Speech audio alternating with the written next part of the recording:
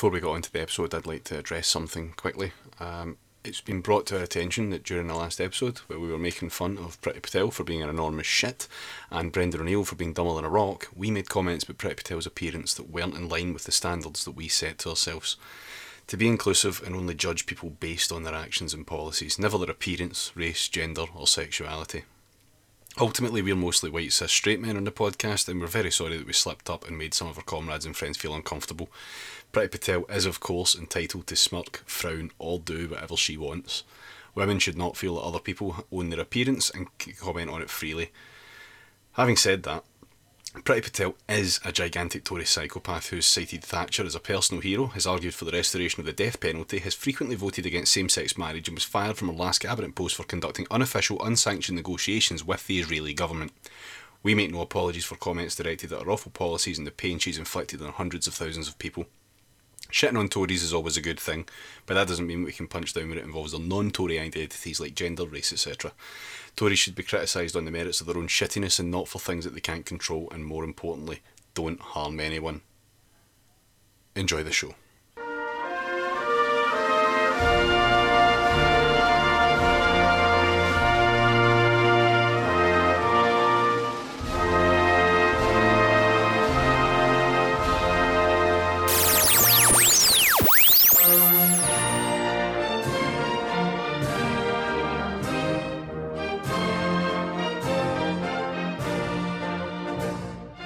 Hi, good evening or morning. Welcome to yet another episode of Podcasting is Praxis, coming straight into your earhole from the internet. We are a collective podcast coming from the United Kingdom and elsewhere, and we have a rotating cast of various figures to discuss the latest news and updates for you. Tonight on the podcast are... massaging the figures and still only coming second, it's Xander. Hi, I'm Alistair. I'm back after... like 3 episodes, I think. But yeah, I'm here again. Hi. And myself, Rob. I am the unelected Eurocrat, and I am praying that you people finally make some kind of fucking decision. Hi, it's Natalie, and I have general erections about general elections. And, Damn. And I'm John. Well, can I just say, I've never been called a figure before. I like it. A figure.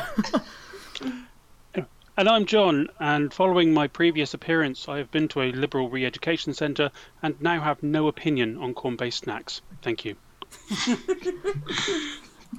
No opinions, but the correct opinions, one assumes. Absolutely. Flaming Hot is the correct one. Yeah. Before we get fully started, I do want to give a big shout out to our amazing collaborator, known as @GrimUpNorth-ish on Twitter. Who's kindly put episode 1 out on YouTube, but with full subtitling. So if you or your friends are hard of hearing or have any kind of difficulty jamming this into your ear holes, you can find it on YouTube, and we'll put a link in the show description. So thanks again, Grim Up Northish, and we wish you all a listening pleasure. Or not listening. Or reading pleasure. Reading. Yes, A podcast. Podcasting is praxis. A podcast Podcasting is Bible. praxis absorption method. Some light reading for your journey into work. Just don't be driving and YouTubing. Yeah. This was supposed to be the future. Now, of course, this is the kickoff of the general election campaign. That will be the main focus of tonight's festivities. Woo, yeah, Election. It's that time. Election! Exciting 6 weeks. Oh, yeah. Hell yeah. Shall we just make this whole podcast us screaming election? I mean, that was my pitch. It's an interesting campaigning strategy. I mean, it's all I've got written on my notes here, so... Yeah, all I've got on this clipboard is just the word election in like 18-point font. I just wrote it on my hand several times, just slam it onto the paper. I wake up in the morning and palm slam an election.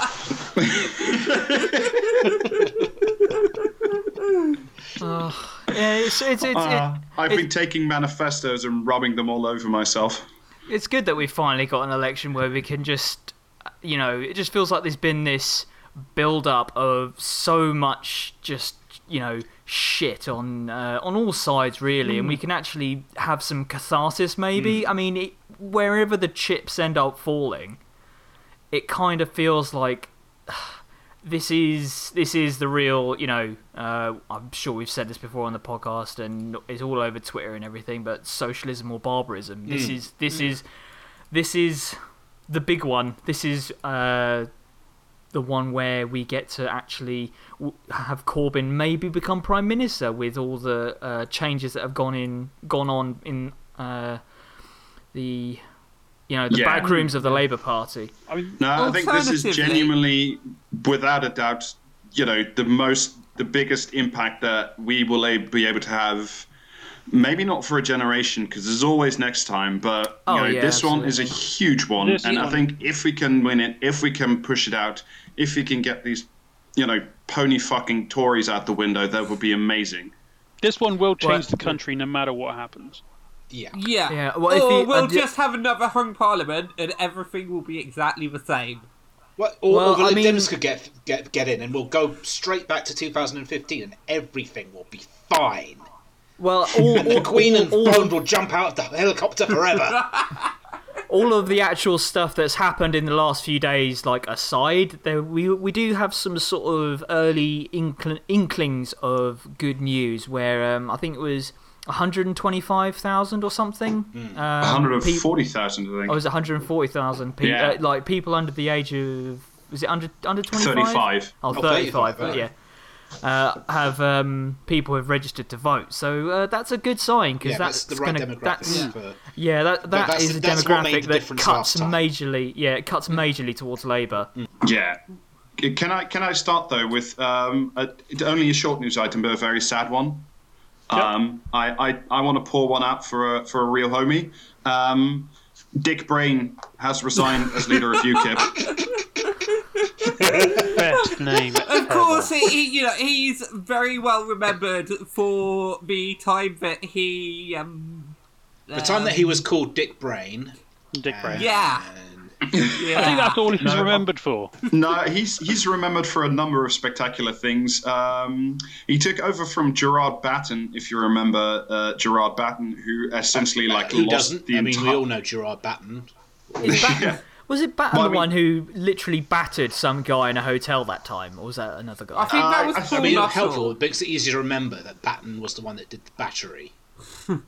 No, that was Paul Nuttall. And there was another thing where UKIP punched out. So either Batten battered or Nuttall nothing.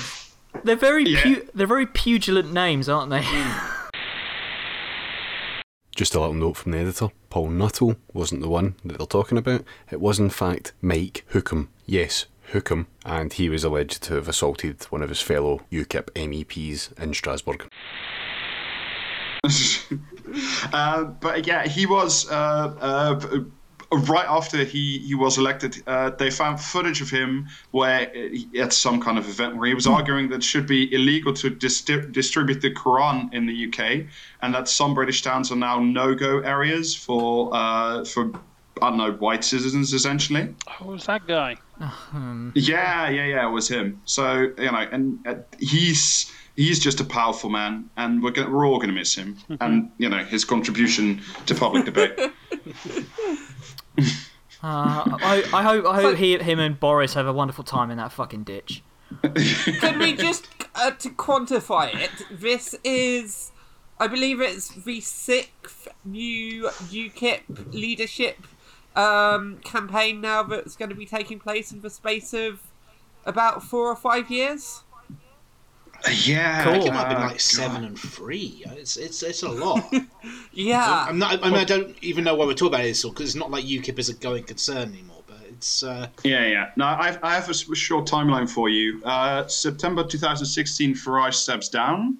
Then you have the brave interregnum of Diane James, who was there for 18 days. Then Farage comes back for a hair under 2 months.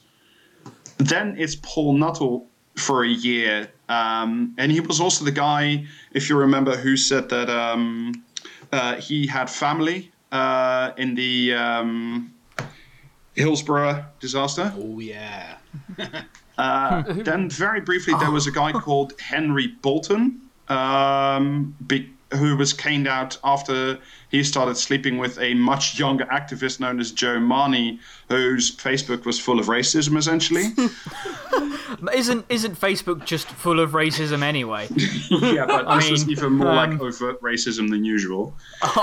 More than usual, so they've used the full hard R N-word. Then we got Gerard Batten, who took on board Tommy Robinson as the UKIP's grooming gang advisor, which I'm not sure if that's... Was he advising on They're how to advising UKIP on how to start those or like what the deal is? Probably the former. And then it was Dick Brain, and now we don't know. Rest in peace, Mr. Brain. You will be missed.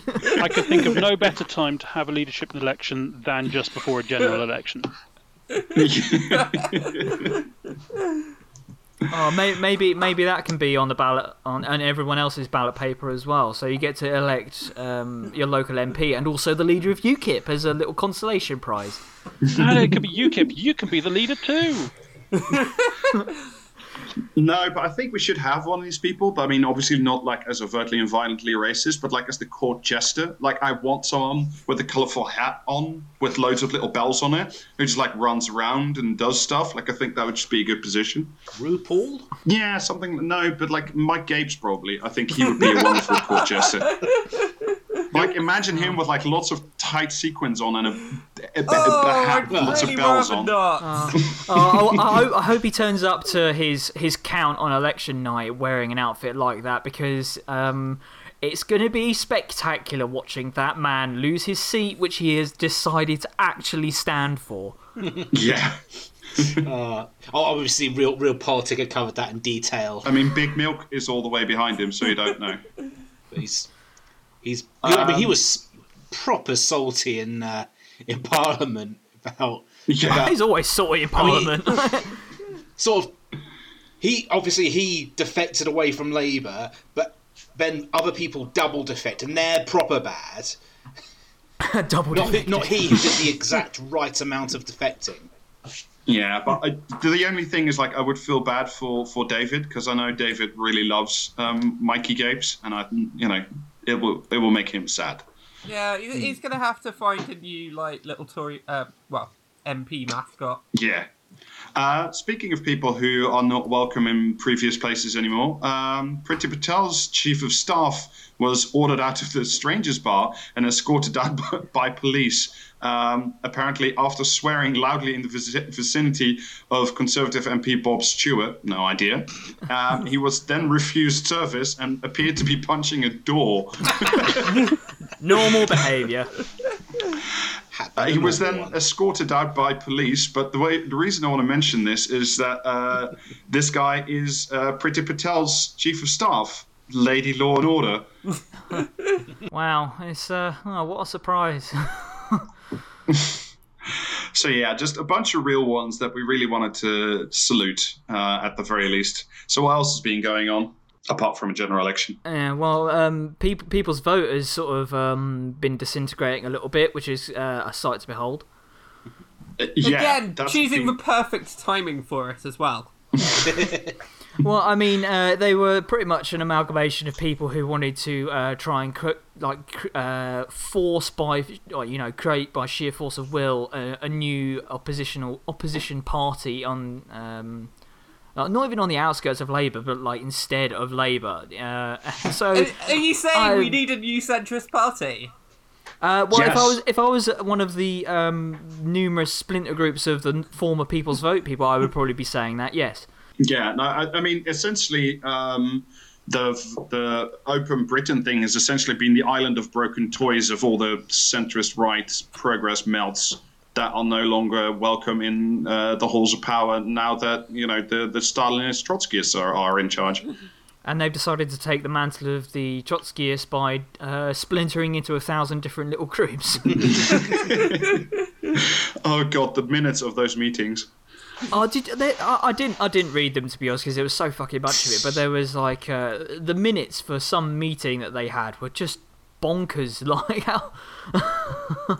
Didn't it just some of their meetings just take place in like a living room? Yeah, probably. It was a cafe. I think they had like some meeting or another. Yes, no, they did. They had a meeting. This was a thing. Yeah, because what happened was that Roland Rudd, the chairman of Open Britain, which is like the umbrella corp for like Vote Remain, Better in Europe, a bunch of these weirdo, like unclearly funded organizations, that he wanted to force out the head of comms for People's Vote. But he miffed the whole thing completely, and then he said, after doing this over the weekend, I think he said, "I will come in and address the whole stuff on Monday morning," and he didn't. So except what he did instead was like he went on Sky News and explained the reorganization while the staff was watching. Oh man! But in a wonderful sort of near twist, what also happened was that while this palace coup was going on, he hadn't taken over like the Twitter handles and stuff. So the Twitter handles were in charge of the guys who had just been fired. So they were tweeting and saying, "No, this is not happening." And then most of the staff, and apparently there are 40 plus people who work at People's Vote. They all walked out to 60. Yeah, 40 or 60. Like a lot of people work there, and I really want to know where they get their money. And then they met in a coffee shop somewhere, and they had like a different staff meeting or something. I mean, I've got to say, nothing screams more we are the head of a mass movement than having your staff meetings in a pret-a-manger. If they were making I'm Alan Partridge now, this is how he'd shut us. Well, they were initially going to go to the pub, and then they were told it's a work day. You can't do that. Well, if they'd held it in the Spoons, but then they couldn't have because that's Spoons, and like you can't be seen there if you work for People's Vote. Oh, could you imagine the optics of that? But he is, I mean, just to briefly, and then we'll move on again, but I do want to say this Roland Rudd guy, right, who he made a shit ton of money. I can't remember doing what. I think it's comms or a hedge fund. I think it was a hedge fund. So nothing. But this guy, he's just in there like a tick because he's the brother to Amber Rudd, Tory MP. Former Tory MP. Former Tory MP. We'll get to her in but a moment. Peter Mandelson is godfather to one of his kids. Wonderfully, he turns out he's also a trustee of the Garden Bridge Trust, that literal bridge to nowhere. the bridge that never could. Yeah, the bridge that never could, but where all the money did disappear out into consultants and God knows what under Boris's reign in London. And apparently he was also one of what was then called Four Wise Men, who was one of his key advisors of Tony Blair on what to do with his life post being PM. And I gotta say, that was some solid advice, guys. Not a footstep wrong there. Yeah, it's less Four Wise Men and more Four Horsemen of the Apocalypse, I guess, isn't it? Yeah. So, another real one. We're just pouring everything out on the pavement this week. Another horrendous loss for British politics. Yes. And speaking of Amber Rudd, there's some people leaving us. Before that, I did just quickly, you might have noticed this because it's very late news that I spotted that I added to the notes that I thought we should highlight. Over with the whole things going on in Israel and Palestine, there's been a bit of an update with that. The World Zionist Organization, which represents kind of a lot of the major Zionist movements, both within Israel and worldwide, they have just come out approving annexation of the West Bank. Cool. So, yeah, there's no such thing as liberal Zionism anymore. They're pretty much just going, full on with getting rid of Palestinians. And so full on genocide very soon then. Yeah. Cool. Yeah, I just thought that, that's very important to mention and not get lost among all the crazy shit. In realizing that we're caring about the Palestinians, we are all massive anti-Semites now. Yeah, I was gonna say before, we get some angry letters and somebody tweets at us. We are not anti-Semites. We just have a little bit of a problem with Israel as an ethno-state trying to kill a lot of its citizens. That's all we have a problem with. If you have any problems, please talk to David. He loves that shit. Yeah, don't get mad at us, get mad at David. It's David's fault. All right. So shall we say goodbye again to some more real ones? Yeah, let's. There's, as we know, there's been a general election just announced. And as always, when a general election is announced, we have to wave goodbye to the MPs for who this will be their final time walking the halls of power until they get given cushy jobs in the private sector. Imagine them all standing on the edge of a steamliner, waving white handkerchiefs at the crowd as they slowly fade away. And that ship is the Titanic. I mean, these are all the ones that know they're not going to get re-elected, aren't they? Yeah, a lot. So I thought, I did a bit of a journalism. I've gone through the list of people, kind of pulled up some old facts and interesting little tidbits and such, so we can get a real sense of who these people are that we're kind of waving farewell to. And to start, we got Ken Clarke, who you will all be familiar with. The daddy of the house. Goodbye, daddy. Yeah. Someone who somehow has acquired this title of being a good Tory when if any like degree of scrutiny you apply to him, it's sort of like he's a slightly less shit Tory compared to most others in. And he's an absolutely dire There was Tory one in thing some I found regards. which I thought really highlighted that. So back in the late 1980s, back when he was advisor to Margaret Thatcher, it was Ken Clarke who was responsible for introducing internal competition within the NHS, which was pretty much the first step on the road to privatisation. So everything that happens, everything that is wrong with British healthcare, we can trace back to Ken Clarke, and we can thank him for that. Awesome. Remember, this is the guy that Joe Swinson wanted to install as temporary prime minister of an alternate government, so they can do a referendum. Except that he said he wouldn't do a referendum or something. Yeah, he do May's deal, I think, or do a very similar deal. Does he want Brexit? Yeah. Yeah, he doesn't want Brexit so much as he wants to. If we're going to do it, then we should do it with a deal. So it's completely just incoherent. Joe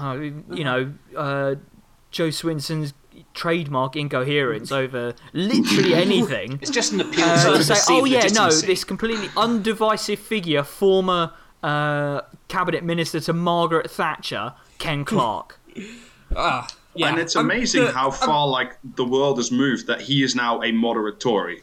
Yeah. I'm going to have to move us on because there are a lot of people leaving and there's some really good things that I want to make sure we fit in. So we're also saying goodbye to the likes of Oliver Letwin, who's been a very big figure in legislating away no-deal Brexit. He's been all right. Kind of fair play. Justine Greening, kind of a big name from recent cabinets. Rory Stewart, who we all are big fucking racist. I was going to say love, but no. Hang on, he just meets up with people that might be gangsters. Only if when they have a funny tinge, I suppose. But yeah, he's going off to fail to become mayor of London. But he's on a walking tour of London right now. He's walking all the boroughs. He's walking up and down, essentially like he's a tramp with a very expensive home who will not become mayor of London. How many roads must a man walk down? Pretending to carry his not camera. Enough, clearly. There's also Amber Rudd. As mentioned, we talked a lot about Amber Rudd a couple of months ago in the DWP episode, so I think I want to add one small thing, is that she basically tweeted, I think it was today or yesterday, saying that she basically had no regrets, so that's cool. Yeah. Thanks. Thanks for, deporting a whole bunch of British citizens and instituting massive, wide-sweeping universal credit reforms. That's, glad that you're okay with that. Brilliant. Yeah. No regrets. Everything worked out in the end. For me, Amber Rudd. And then we have, of course, I don't know if you guys all saw this today, but Polly Toynbee wrote a latest column is like a fucking 500-word paean on the grace and greatness of the moderate Nicky Morgan, who's also finally leaving us. Yeah. See, just in case, you're a brain melt person like Polly Toynbee, Nicky Morgan voted against same-sex marriage, it wanted to teach school children grit and resilience by making former troops into teachers quickly, which can't work out poorly at all ever. She essentially then turned into a soft Tory, into one of the the rebels who were going to be against hard Brexit, and then obviously, like any Tory, turned out to have the spine of a jellyfish, and then went to serve in Boris's cabinet and defended him when one of the many, many, many accusations of Boris being a sexual predator came out. So thank you, Polly. Yeah, there was that. It really is incredible. Like, these are all people. I mean, this whole list of people are pretty much people who are lionised in the press regularly, when they're all of them, to a man, fucking monsters. Yeah, they've all done the most horrendous, egregious shit that is completely unforgivable, it just drives me bonkers just thinking about how people just, particularly the media and all the other liberals in the Lib Dems, obviously, will just happily carry water for these fucking monsters. The only thing that's good about them is they're less shit monsters than the other fucking monsters in the Tory party now. Mostly they just only want to talk about Brexit and nothing else whatsoever. I wanted to just kind of play off of that, the case of Nicholas Soames, who has literally today done a little puff piece in the BBC about how toxic that modern politics has got. This is the same Nicholas Soames who is one of the most sexist men in Parliament, according to a book published in 2005, and who tried to harass Alistair Campbell by calling him up and calling him a sex god and Adonis, except he was actually talking to Alistair Campbell's young son. Talking about the toxicity in politics, it's really quite interesting when a Conservative talks about toxicity, when considering the fact the only thing that's keeping their party alive is the only thing they've got is the vile racism, sexism, blatant transphobia that's present in our press, which is cultivated through Murdoch and his empire, and the other papers taking leaves out of their books and doing the same sort of stuff. So forgive me if I don't believe Mr. Soames when he is saying that he's quitting politics because of toxicity, because he is one of the cultivators of that toxicity. So it just fuck off, frankly. Yeah. No, it really is an astonishing embarrassment that a group of people led by the press who were happy to call people who voted Remain traitors and Ramonas and all that stuff. Yeah, exactly. Piss moaning on about it was civility in politics. This was your hellscape. These are your monsters. These are your creations. Yeah. But then I don't think we should only talk about Tories. We should also talk about, one of the worst people that I'm genuinely happy to see the bloody back of. Please say Kate Hoey. Goodbye. Oh. Kate Hoey. Yeah. Kate Hoey. John Mann's another one as well. Another. He's almost as bad, but Kate Hoey especially is just not even clear why she's in the party. Worst. And everything about her, there is nothing that makes sense why she would be in the Labour Party. She might as well just go and join the Brexit Party.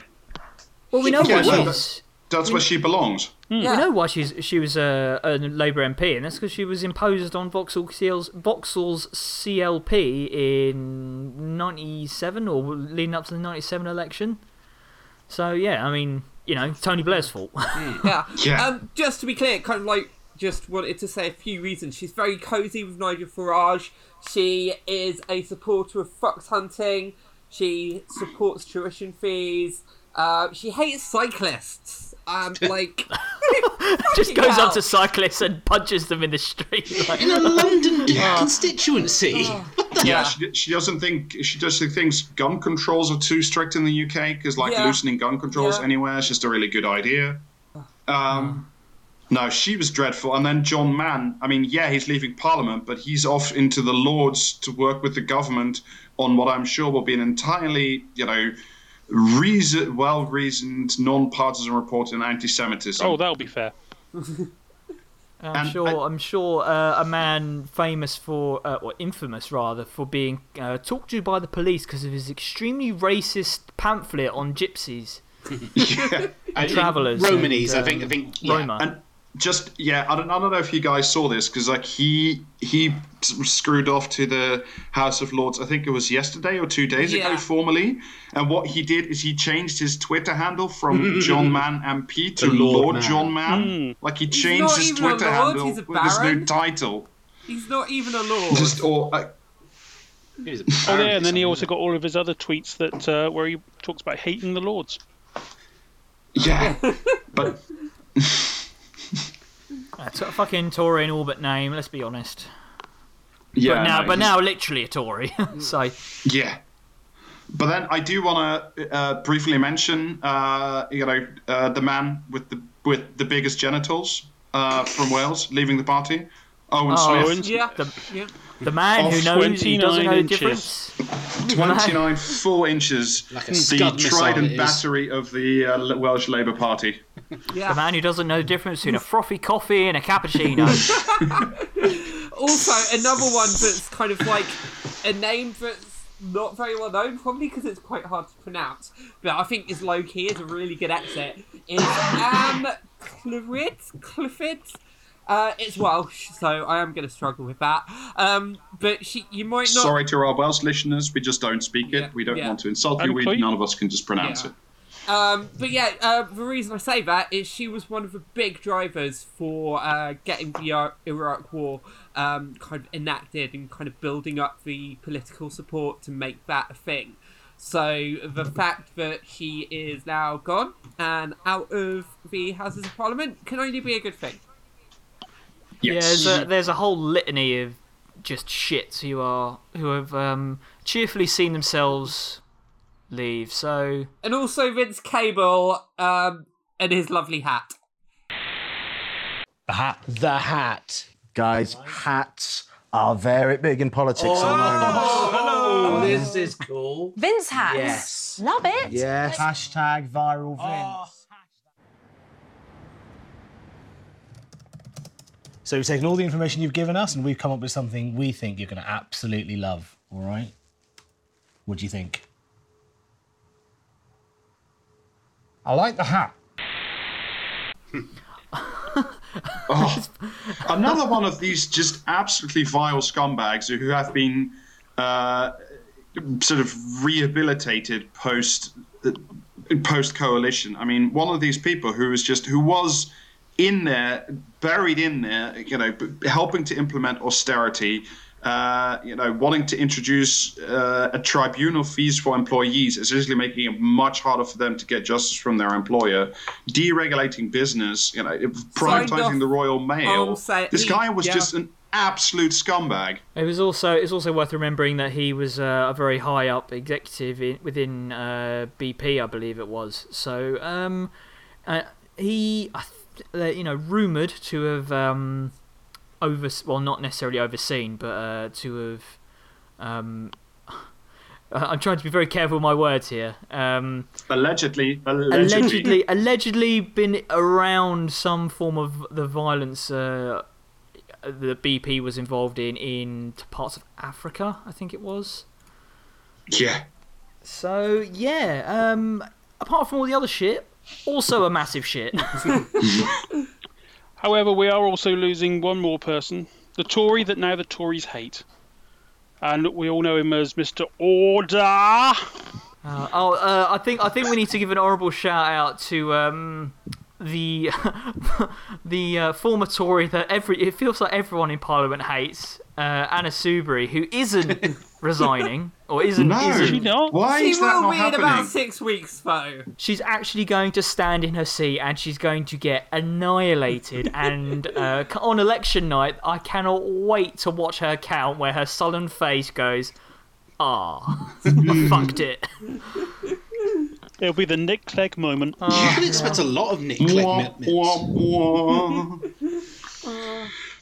All right. Well, as I don't think we're going to lose anybody real in this, but let's move on to the actual main part of our show, which is it's a general election. It's about fucking time. Yeah. It is genuinely about time, and it is. I know we said it at the start of the episode, but this election is This episode. and also this episode, but you know on which side we fall. But this is genuinely where we decide between socialism and barbarism. There is no other choice. There is no other way if we have to win this thing, because otherwise more people will die, more austerity will be enforced, they will sell off the NHS to Donald Trump, there will not be a new Green Deal, and we will... Laura Koonsberg, I'm talking to you here. They are going to fucking sell off the NHS, even if you say that they haven't got any plans to. It's not like they got a big whiteboard with "Sell the NHS" written on it in big red letters and then underlined. No, I think they do actually have that. It's just they're choosing to ignore it. Wouldn't surprise me. So Jeremy Corbyn launched the Labour campaign today, which we're going to get into in more detail a bit later. But one aspect of that during the speech was he said that the Tories were planning to sell the NHS to Donald Trump. Then they aired a clip of that on the 6 o'clock news, and immediately after, Laura Kustenberg in a voiceover said that the Tories have no plans to do it, which is just literally bullshit. I mean, let's not spend too much time on Laura Koonsberg, because it makes me a little. I mean, she is terrible, but it makes me a little bit uncomfortable because too much I think has been said and talked about her in a way. Well, I just want to say one thing. It's sort of this isn't specifically about Laura Koonsberg. It's just one of a litany of journalists. It feels like they haven't learned anything. Like, no, they really haven't. It really is as if 2017 they learned nothing. It feels. I mean, I only managed to catch a small part of Corbyn's launch talk rally thing today, and I caught the question and answers section, and like the fact that one of the journalists, I think it was Beth Rigby from Sky, I believe, I might be wrong though, asked if if Labour don't win the election, is Jeremy Corbyn going to step down? Now, bearing in mind all the other stuff that Corbyn announced at that rally, what have newspapers like The Guardian and stuff like that run with? Jeremy Corbyn refuses to say he'll step down if Labour loses. And it's just like, this is the exact same playbook as you had in 2017. Exactly the same. Corbyn is universally unpopular, policies don't matter, blah, blah, blah. Labour are way behind in the polls, they're never going to win. I've seen them kind of just saying that to other Labour MPs on the news as well. And you would have thought that, after the 2015 election where he was 200 to 1, and then after the re-election, which he won hands down again, and then, after and after and after that, there's any kind of learning, but there's not. There's just this, okay, the polls say this today, therefore that is God's gospel truth, and therefore this is what we must accept. And this is, again, the only thing we can talk about. We can't talk about the policy. We can't talk about the stuff that's actually in there. The headline is, and the Guardian piece for the rest is okay, but the headline is, Corbyn doesn't say if he's going to resign, as if that's the focus right now.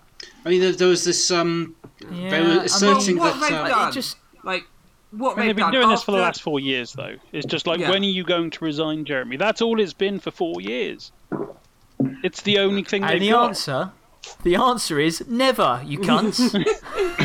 Well, presumably Which is again why we encourage, anybody still listening to us wittering on, go out, go campaign, if nothing else, but so you can spit in the face of all these pig ignorant people who keep telling us what to think and what not. So, just get some sheer satisfaction and create a better world. Spite and, love for mankind. It's a good mix.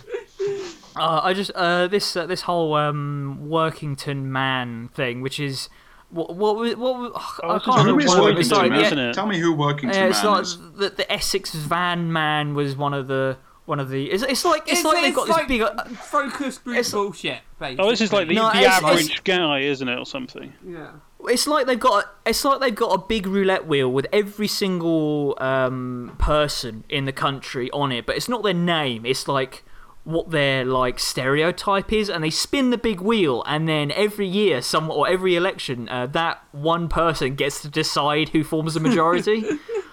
Yeah. It's like housewives in southwestern suburbs who are married but don't have cats, that kind of thing. And went to university but didn't finish their course. Yeah, it's just like these weirdly specific bullshit focus group wank. I mean, it's typical, like, corporate market bullshit, basically, because they're huffing their own fart. And Workington Man, by the way, just to be clear, Workington Man is, well, not an actual man, but is the target audience for the Tory campaign. So this was sketched out. It was put on the BBC, I think. Have you seen this man? Yeah, he's on the back of milk cartons everywhere. It's just a silhouette with like a question mark in the middle of it. Have you seen this man? The Tories can't win a majority without him. With a bright hand covering his face. What I love about this is the specificness of it. Like, it's a white man over 45 who lives in one of England's northern towns with a strong rugby league tradition. Not rugby union, No, rugby union, they don't want that. That's not worth much. You know, not going to win it's got to be rugby league, okay. Union. Well, it's good that they've narrowed down where he is. Yeah, Workington Man says, and this is it's a consultancy or a polling company, I can't remember, called Onward. Workington Man, according to this group, favours security over freedom across both social and economic axes, but leans more towards security on social issues. Oh my god! I figured it out. It's exactly like The Thick of It. It's it's one of the early episodes. I think it's like the first season where they get a focus group and they like what that one woman was saying. And they've just asked them what they think, and they've lost him. They've now lost this guy, and they have to find him again. So he favours security over freedom, which, you know, that's very comforting to me that the Tories are going to run a campaign that favours security over freedom, because that's never a prelude to some really fucking horrendous shit. And Workington Man is also skeptical about the benefits of globalization and thinks that there is a special responsibility to protect local institutions such as pubs and post offices. Now, particularly Wetherspoons? Me and Workington Man, you know, I think we can agree that also on this podcast we have some benefits of the, there's some doubts over the benefits of globalization and things some local pubs and post offices should probably survive. I don't think Workington Man understands that voting for the Tories means that he's going to get the exact reverse of that, which is hyper-globalization and no more pubs or post offices. So Workington Man's a bit, you know, I can't talk about this man anymore. It's a fucking work of fiction. I mean, let's not beat about the bush. Yeah, it's like a straw man of like, oh, this is who we're working towards. Well, I'll tell you what it is. What's happened is the Tories have gone to one of their business mates, saying that, you know, they want to come up with something. Their business mate has been like, yeah, I'll find you whatever, get some bullshit going, give me a whole bunch of money. And, they've just done a deal so that one of their mates can walk off with a fat ton of cash. Yeah. I'll tell you what I love most about what the Tories have done, though, is their slogan this time round. Has anybody seen this one? Basically, the Tory slogan is Britain deserves better. Well, I think we can agree on that. Hang on, who has been in charge for the last 9 years? Britain deserves better, in brackets, than us. No, I'm sorry, but the previous Labour government...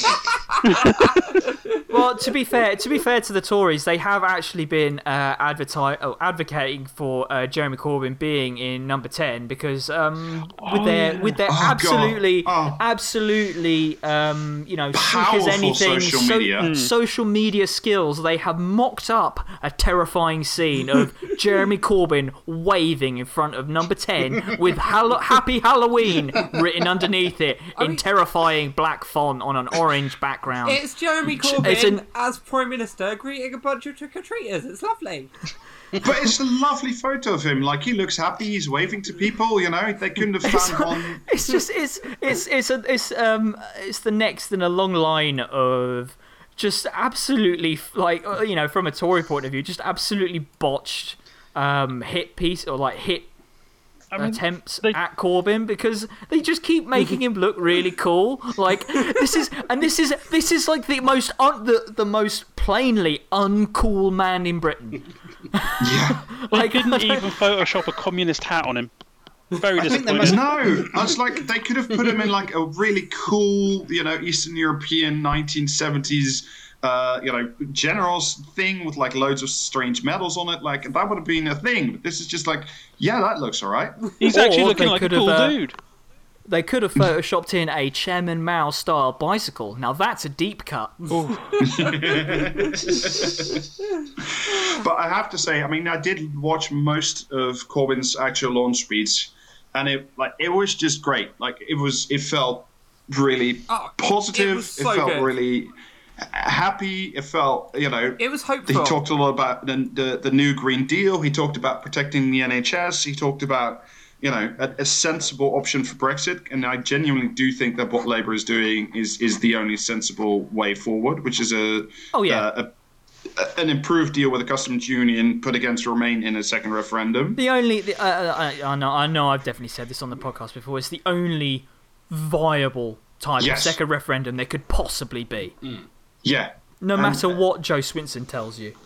I really like that he literally called out Mike Ashley, Philip Green, a bunch of these other absolute scumbags by name, and said, we will not be governing for them. And I thought, that's great. Mm-hmm. Yeah, the whole, he repeated this whole, whose side are you on? It's kind of like a framing device, and that was so powerful. Just kind of Jeremy. Yes. Us versus them. He may as well have just like gotten pictures of like Mike Ashley up behind him, pointed at it, and just shouted, "Nationalised!" Yeah. Oi, Ashley! No. Now there's a throwback for some older listeners. But it was just, I thought it was genuinely very positive, very happy, very engaging. I think this is. I understand that he's not going to be everybody's cup of tea. Like, I really do, but like this message is just, it's very good. And I think it will, in my, pig ignorant way, I do think this is something that if we can sell it on the doorstep, it will genuinely come across. I think this is the lesson that everyone really, like all of the parties should have learned from 2017, is that if you want to win an election, or if you want to even come close to winning an election, you have to put forward a positive campaign. Yeah. Like, you have to say, we want to do these things. We want to bring you, the public, our constituents, these things. And it feels like the only people that have learned that lesson are Labour. And it feels like the Tories are doing whatever, what we expect of them every time. They're going to complain about Labour again for the next 6 weeks. Yeah, I mean, Jeremy Corbyn, Venezuela, blah, blah, blah. Yeah. And the Lib Dems are just kind of flailing around with their heads chopped off. And then weirdly enough, like, sort of the most amazing thing to me was sort of came later this afternoon, where Nigel Farage had his show on LBC, and I think like we should do a whole episode on LBC at some point, because it's such a that would be interesting. Horrible thing. But he got the actual real life president of the United States, Donald Trump my God. On the radio to say, I think Jeremy Corbyn is a bad guy. He's a horrible guy. And I'm like, you couldn't write a better ad. It is like it's a Labour Party political broadcast, for fuck's sake. Yeah, it's like, I mean, it's exactly like Bernie Sanders saying, "These are the people who haven't endorsed me," and it's a bunch of Wall Street fuckheads. It's like these are the people you want to hate you. Yeah. I mean, in the immortal words of FDR, I welcome their hatred, and yes. We do, great. If Donald Trump doesn't want this is something that any like sensible, non-brain melted person should really want. And just great. just fab. Thank you. This is one and only time I'm going to say this on the podcast, but thank you, Nigel Farage. And thank you, Donald Trump. Yeah. Top work. I think it's great though. How I think it's sort of an inkling of things to come from the Labour campaign at PMQs the other day, where they sort of Corbyn and Johnson sort of tacitly were talking about Brexit, but it was through the prism of the NHS, which is, you know, that's Labour home territory. That is what Labour are going to want to do. If they're going to talk about Brexit, it's got to be through this lens of what Brexit, what Boris Johnson's Brexit or No Deal Brexit would mean for these things that Labour are very strong on. So I think I don't want to say I think Labour are going to get a majority, but I'm not. If they were going to have a majority, this is a good place to be starting out. Yeah, and for you know, I think we should also talk a little bit about for our listeners and for other people, like how we can help get that majority and what we can actually like do, because this is a hugely powerful. This thing is only going to come off the ground. This thing is only going to work if we all put our shoulders to the wheel and actually get this thing going. And there have been really encouraging signs already. Like we mentioned it briefly before, 140,000 new young people registering to vote, which is just amazing. Momentum put out a call. They wanted to raise 50K for the election. And then within 12 hours, they'd already blown past 100,000, if I remember correctly. They got 50K in like an hour, wasn't it? Yeah, the target. I think it was the target was 500. Yeah, 50K was the target for the day, and they got 100K in 12 hours. I think. Yeah. Which is astonishing, and I think I don't know if it's a record. I don't really care. But like they had something like 1,400 or 1,500 Momentum organizers on a Facebook call. It peaked at over 1,600. Over 1,600, yeah. I mean, I wasn't on there. I don't know if any of you guys were. I was. It was really interesting. Kind of like the ideas they've got of kind of. It's taking the campaigning they were doing last time and really kind of just pushing that up to the next level, so that they're just more focused on what worked and how they can really maximise kind of like the ideas that they had last time. So, you know, better social media. They're going to have a bigger social media team, bigger video team.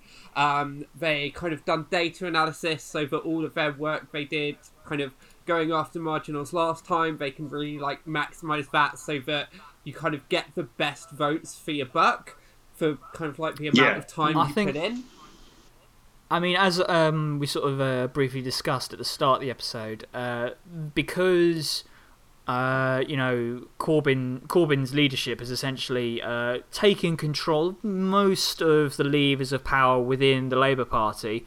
We're not going to have perverse situations where resources are diverted to what are going to be safe seats instead of marginals where Labour could have won at the last election. This is very much going to be an offensive election, I think, compared to last time's defensive one. Yeah. I mean, you're not going to have like huge swathes of the PLP campaigning actively against Jeremy Corbyn. Well, kind of like or not as huge, but you're not going to see that as much. I mean, do the Tories hold on to their seats? Yeah, do the Tories have any organisation like Momentum? I mean, other than the BBC? They had Activate, remember? They did. They had Activate, who I upset one time too many, and they sadly blocked me. But Turning Point. Fucking Turning Point UK, which I don't think that's explicitly Tory. That's just kind of like racism. No, that's libertarian psychotic Americans. Yeah, I think they're air quotes conservative, like in that weird like American sense, rather than specifically Tory. But they do obviously have huge support for the Tory party. Yeah. But shall we discuss a few ways how we and our listeners can actually help out with this? And obviously the first thing is if you have any spare change, consider giving it to the Labour campaign or to Momentum. And you can donate to your individual CLPs as well. There's kind of like hundreds of different ways. that the Labour Party can use your support financially. Yeah. So if your local MP is particularly melty and a bad person, you don't need to actually give them money. You can work with Momentum. You can donate to the national campaign. So there are ways where you can spend money without, holding your nose up, essentially. Yeah. But I think more, even just as important as money is going to be your time. Yeah. It's going to be your time and your effort and your getting out the door, even when it's raining, even when it's wet, even when it's snowing, even when it's cold. Yeah. Momentum was saying that they're looking at knocking on 2 million doors over the course of this election. In the space of 6 weeks. So just go down the street and do that. We'll see you later. Just remember, you can donate, you can canvass, you can leaflet, or you could start a podcast. Yeah. Yes. The purest form of praxis. But also, I think it's important to say, because obviously canvassing, going out face to face, it can be intimidating for people, especially if you've got social anxiety. Or if you have physical disabilities, you might not be able to kind of physically put up with kind of going out and walking the streets all days. But, things like leafleting, you can do that, just kind of pushing leaflets through doors without talking to people. The Labour Party and Momentum, they always need help in the back end, with organising, with admin, data entry, things like that. Even if there's nothing else you can do, you can always promote the Labour Party on social media. You can promote them to your family, to your friends.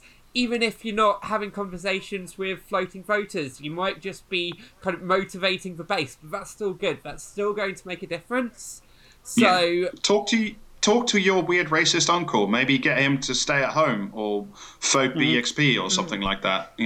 Have a conversation with your fat nephew. Maybe he wants to, just say that Jeremy Corbyn will give him a free season pass for Fortnite or something. I don't care. Just get him out the door. So what we're saying is, do like the Lib Dems do and lie through your damn teeth. That website is a beautiful thing. Yes, exactly. Be like the Lib Dems and lie your head off. Winning here. Have you seen their websites recently with their polling and who you should vote for? We were about to come on to that, I think. Oh, God, it's incredible. All right, can somebody sort of, for the listeners who may not be weird online obsessives like we are, briefly summarize what we're talking about? I can if... does anyone else feel comfortable? You carry on. Yeah, I'm just looking at the name of the thing. Okay, so it's an election. Tactical voting is always a big consideration at this time of year. And as always in recent memory, you get websites kind of advising you on the kind of best way to kind of tactically vote to keep the Tories out of power, as if Googling your constituency and looking up their Wikipedia page was a really big issue. But there is a site called Get Voting, which is one of these tactical voting sites. The problem is they kind of weigh a little bit more heavily towards the Lib Dems than might consider appropriate. Just a teensy-weensy bit. And I mean, when I say that, we're talking about... They'll advise you to vote Lib Dems in constituencies where Lib Dems are the third or maybe even the fourth most popular party, based on 2017, in places where they amassed under 5,000 votes. It's absolutely incredible. Yeah, it's like every single Tory seat, they are suggesting vote Lib Dems, as they are in the best place. I think it may have been one Labour seat. One seat that they suggested Labour. They did in my constituency, because we got a majority of 40,000, so even they're not going to fucking try that one. Yeah, if Labour already own the seat, or have the seat, they say, oh yeah, vote Labour, I think, in pretty much all of them. Yeah. But they still tell you your vote can make a difference, which is a bit... Yeah. I just want to come in briefly on tactical voting, and I don't find it a compelling idea. I think it's crap. it's a bunch. Yeah, basically, it's a crock of shit. I mean, Salvation put out a few tweets earlier where they were talking about how they were commissioned by the Labour Party to do some local polling in Bath at the last election. And basically, what they found was that they asked everyone if there was an equal chance between all the three major parties, Labour, Lib Dems, Tories, of winning, who would you vote for? And Labour came ahead of the other two parties by 6 points, so 30 to 36 basically. And it's pretty instructive, I think, of just what can be achieved if you actually vote for the party that you want to win. We wouldn't have seen seats like Southampton or Canterbury. Exactly. But fortunately, there's also another way to ask the question, which still doesn't get you the results you want. Imagine that you're Salvation and you poll voters in North East Somerset and you ask the following question. And pay attention to the question. Imagine that the result in your constituency was expected to be very close between the Conservatives and Liberal Democrats, and none of the other parties were competitive. In this scenario, which party would you vote for? So, if you decide to make a scenario up in your own head that has no basis in reality, would you vote Lib Dems? And 68% of them still said no. If I were to abseil off of your house's roof and smash in through your window and hold a gun to your head and say, if you don't vote Lib Dem, I'm going to shoot you, who would you vote for? And if still fucking come back, still says I'll vote Conservative. Thank you, please. It's just such hypocrisy. Because these are the people that it's Putin meddling on this stuff, and they've got this bullshit going on. And in the 70s or so, they had their predecessor, the SDP Liberal Alliance. They had John Cleese doing videos about how ridiculous it is that people don't vote Lib Dem because they won't win. If they voted Lib Dem, the Lib Dems would win. And now this. It's just all flipped around. Nothing means anything to these people. If I were the Lib Dems, I would simply get a majority of seats in the Houses of Parliament. I mean, that's what they're going to do it. Joe Swinson has been, very clear. 650 seats is perfectly feasible. They're not even running in Northern Ireland, but they're still going to get those seats. They're just that good. All this by way of saying is, look, yes, polls do sort of matter because they shape so much of the narrative and they do sort of signal trends, but you have to be extremely careful which polls you read, what the questions they ask are. Not everything is trustworthy. I mean, there are some of the big poll aggregators that The Guardian's doing one, the Financial Times is doing one, those are pretty reputable things, and you can have a look at it, but don't ever let a bland national poll get you nervous, get you down, get you upset. This entire election, because of the first past the post, because of the district system, is going to be fought per individual constituency, and a national poll does not necessarily say squat serious about your local constituency. So do read some of them, the trustworthy ones, but don't freak out about any of them. And I mean that both positively and negatively. It's really important to keep a clear head about this stuff. Quick, someone hit the breaking news button on the big Podcasting Practice soundboard. Antoinette Sandbach becomes the latest former Tory to join the Lib Dems. Hey! Who? Hooray! Antoinette Sandbach. That's not a name. Never heard of her. I promise you, it must be true because Laura Koonsberger said it. Well, yeah, it is a Tory. She's a former Tory who's joined the Lib Dems. They now have 21 MPs. Yeah, I mean, and I think the last thing we should say about the Lib Dems is, guess who's writing the Lib Dem manifesto? Is it me? Is that the only person they could get? Would be amazing. I mean, it could be next time. Yeah.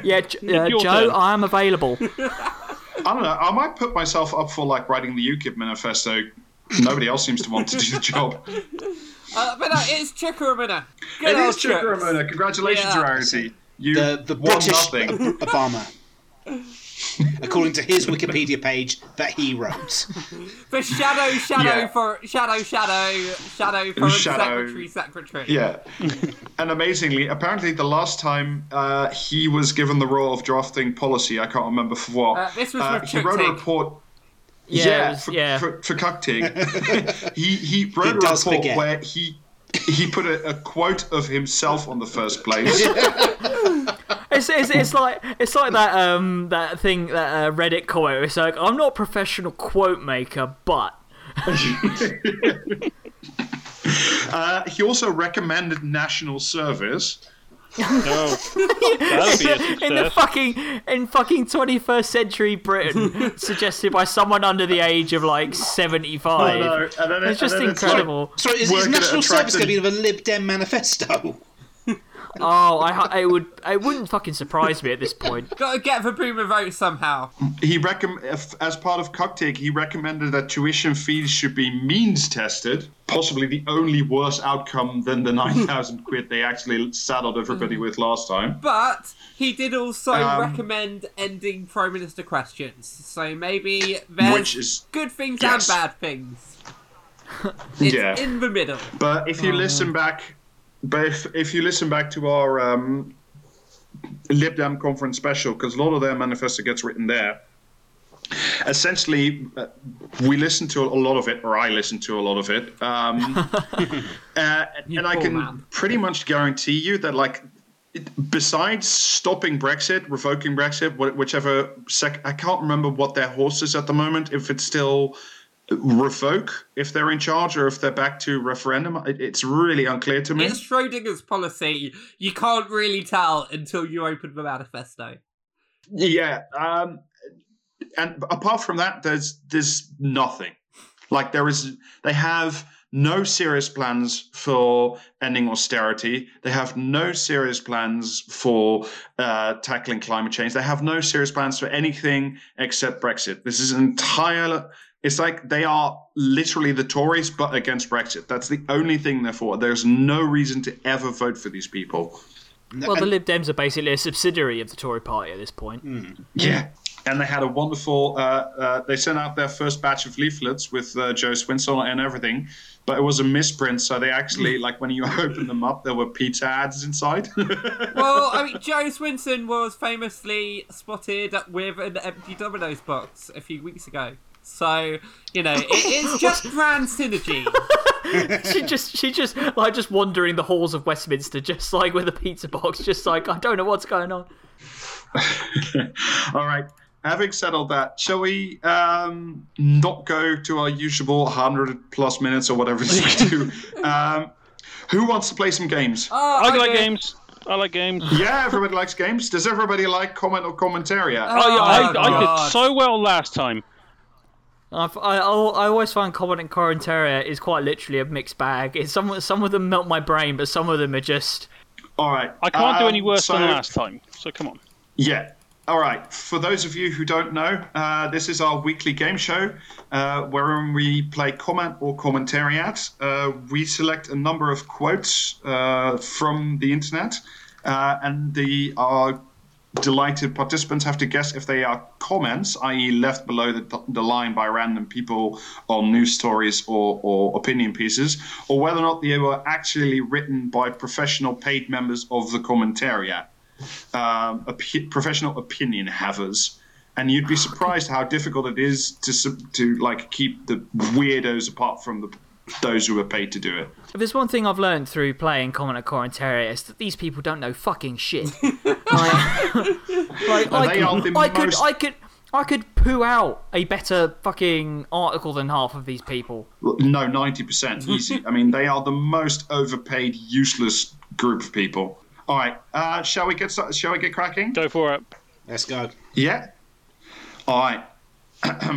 All right. While the Grenfell fire was still smouldering, Labour activists were dripping poison into the ears of the victims, more interested in stirring up hatred and pointing the blame than helping survivors. It was horrible, and it continues today. Oh my god, that's commentary. Surely, I think I'm going to go with comment. Comment. I think I'm going to go with comment, but I wouldn't be surprised if it was commentariat. But yeah, okay, yeah, I'm going with comment. Surely nobody paid for this stuff. Could have come up with that. So 2 for comment, 1 for commentariat, right? I was should be 4 of us. Yeah, 4 of us. Sorry. All right. It was actually commentariat. Yeah. I'm off to a great start. Anybody want to have Anybody want to have a stab at which publication? I won't. Spectator. Yeah, I'm assuming this is the article that we would have done before the election kicked off and we changed all our plans. It's not actually. I mean, that's the worst and most vile thing in a long while, but that's for another day maybe. This is actually Sarah Vine writing for the Daily Mail. Right. Wow. Jesus. It's just, oh my god, it's some of the most broke-brained shit. It's like, a bad thing happened. We can't possibly be doing something about it in the aftermath. It's prayers. It's time for thoughts and prayers, okay? Yeah, exactly. All right, it's exactly ready for round 2? Oh, no. All right. If things go wrong, we could wake up with Jeremy Corbyn as Prime Minister, John McDonnell running the finances, Diane Abbott in charge of the police and security services, and Emily Thornberry representing the country. It's the ultimate nightmare before Christmas. Put it into my fucking veins. That's so unimaginative. I reckon that, it could still be commentary. I think it's a comment. Yeah, I'm going to comment. I'm going to go it's with one of those comments that floats to the top, you know? I'm going commentariat because that was a trite enough observation. I think that's just about covered. 2 and 2 and 2. It was once again commentariat. It was Dominic Sandbrook writing in the Daily Mail. I hope we're not just gonna like stare into the depths of the abyss and just like reading nothing but the Daily Mail from now on. This is what I do for you people. I forget how low the reading age is on the Daily Mail. We're getting all the hottest takes. I can't wait for a Labour canvasser to knock on my door. As soon as I mention Diane Abbott, they will run away in embarrassment. Oh my god! Do you know what? That's got to be a comment. That feels even more, not even like the level of comment. That just feels like a tweet that someone's shit out. I'm gonna say commentariat because that is the sort of thinly veiled racism that is just just under the surface of any sort of liberal journalist. Because let's not forget how absolutely in love they are with the fact that Diane Abbott got a number wrong once 2 years ago. So where does everybody land? Commentariat. I think they're racist enough to say that shit. I agree that they are racist enough to say that shit, but I'm still saying comment. I gotta go comment. I was going to say comment, but Alistair's taught me around. I reckon it's commentariat. So 2 for 2 again. 2 for 2 once again. It is. I get where you guys were coming from, but it is a comment from the BBC Politics page. BBC Politics, Jesus. BBC Politics is a festering hole. It really hurts. It is quite fascinating, just like this idea that Diane Abbott is just like this boogeyman, like this horrid spectre that if you say her name into a mirror 3 times, she turns up behind you with like a can of gin and tonic. Mojito, sorry. So I go canvassing, I'm going to have one in my pocket. But this is Diane Abbott and just crack it open in front of me. This is a fact-based podcast, and we will not tolerate any fake news. And it wasn't the underground; it was the overground. Thank you. What might explain that Britain is happier than ever before is simply the fact that we Anglo-Saxons value our economic freedom above and beyond. No, it's happened again. Is this Toby Young? No, I'm not even done yet. Can you start guys again? Yeah, can you start over? I need to process. All right. What might explain the fact that Britain is happier than ever before is simply that we Anglo-Saxons value our economic freedom above and beyond its GDP or employment impacts. Economic liberty makes us happier. The mentioning of Anglo-Saxon just immediately makes me think. Toby Robinson. Tony Robinson? Toby Young. Tony Robinson's a melt, but he's not that bad. That's a tough one. That economic liberty makes us happier. I'm going commentariat because I feel like that's my boy. Yeah, are you doubling down on Toby Young? I'm going all in, baby. I'll go with comment. I'll go commentariat. I'm going to comment. I think that somebody, an editor, would probably stop that. You all keep sort of splitting halfway. It's very interesting. This, unfortunately, was commentariat. I knew it. Anybody want to take a crack at where this came from? And the answer is not The Spectator or Spiked. I think it's some really obscure, proper fucking neo-Nazi. It's not Unless that it's the Daily Mail again. Is it Quillette? No, it's Conservative Home. Oh, The one with the gat out. Like I said, the things David and I do for you. All right, this one comes courtesy of David, who's been down the mines. Thanks, David. I hate you. We didn't let him out of the mines this week, so he has to stay down there getting tapes for next week and this week. I am one of the so-called elite who's being targeted by Corbyn. I work long and hard hours, support my family, and don't rely on benefits or handouts. I'm not a banker or a millionaire, but a normal person. I pay more tax than I ever have before, but I don't begrudge this. The current government has the balance right. Corbyn as PM would be a nightmare for normal people like me. If you're a normal person, you, by virtue of the fact you're a normal person, are not a member of the elite. Yeah. That's how that works. That's literally how words work, you fucking credulous but I really idiot. want to be a member of the elite, so just shut up and let me say I am. And you see, you were saying that they were talking about how they are just a normal person. So that means there's got to be a commentariat because they want to be a normal person, except they are definitely not. Yeah, they've got the They want to be a normal person, but they can't stop only being able to eat after the sun has fallen, hanging upside down in their clothes cupboards. All right, I'll take your final guesses. Comment. Commentariat. I'm going it's commentariat all over the place today. I'm going commentariat on this one. They have to put up the pretense of being normal. I don't think a commenter would even discuss that. Is it just me going comment? It's just you, Rarity, but I congratulate you because you were right. It came from BBC News. All right, shall we do one last one? Is there one more? There's two more, but I'll give you this last one.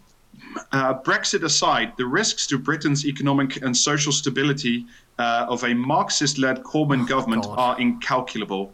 Global confidence in the UK would evaporate overnight. Mr. Corbyn It already has! It already has! Oh my god! How? I feel like Alistair's making up for not getting his article rage out this week. No, it's just this. My brain is just literally just broken. Like, how can you say the damage that Jeremy Corbyn's Marxist government would cause to this country are incalculable when we already have a government that's doing, air quotes, incalculable damage through all this uncertainty through no deal Brexit bullshit. I don't really give much of a fuck about business, to be honest, but that's the kind of thing that businesses do give a fuck about. Sorry, to recap. Because the quote's not even done yet. Global confidence. There's more. Global confidence in the UK would evaporate overnight. Mr. Corbyn wants a sort of state-run economy that has devastated prosperity and free speech in once rich countries such as Venezuela. There it is. Drink. There it is. Chancellor-in-waiting John McDonnell's repeated vow to bring down capitalism would trigger a tidal wave of cash out of the UK as investors take fright. which hasn't. Oh yes, Venezuela, that country that famously doesn't have any capitalism. Never mind the fact that there are several parts of its economy that are privately owned. Yeah, and also never mind the fact that it's an economy that's been under sustained attack and embargo from the United States for the last 30 years. Hello, I'm an absolute moron that doesn't know anything about how money works and doesn't understand that if you base your entire economy on essentially a monoculture of a good oil. or product, oil, then when the people who pay you for that stuff say no one can pay you any money for that stuff, then your economy goes down the shitter. Yeah, I mean, so where do we land on this? I mean, you got to admit this is grade A material. It's a very long form comment. If it was a pure. Yeah, I know. I wanted to trim it, but it was just like it's all just pure diamonds. It's just Rob. Why do you hate me? Why are you like this? I'm a Eurocrat. This is what I do. Commentariat. Oh yeah, that Venezuela. It's got comment about it. That one. It's got all the hits, hasn't it? It really does.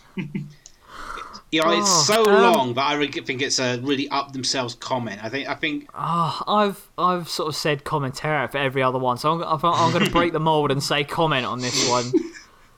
But I do want to say commentariat again. You really shouldn't have, because it was commentariat. Anybody want to take a stab at the publication? Oh my god! The Telegraph. Fuck's sake! Spectator. Nope. It was Trevor Kavanagh writing for The Sun. The Sun. Yeah. Oh my god. Well, I did better this time. I don't end. care. All right. Well, I'm very proud of you. I'm very proud of you all. I will admit I didn't quite keep score because, in the socialist podcast future, there are no winners and losers. When you play comment and commentariat, there is only losing. I got my participation trophy. I'm fine. Oh, Christ. So that's everything from us snowflakes this week. Yeah. But just before we go, because there is one more bit, if for the people who are still listening to all this stuff, even after having listened to The Sun and all that desperate nonsense, the deadline to register to vote is on the 26th of November.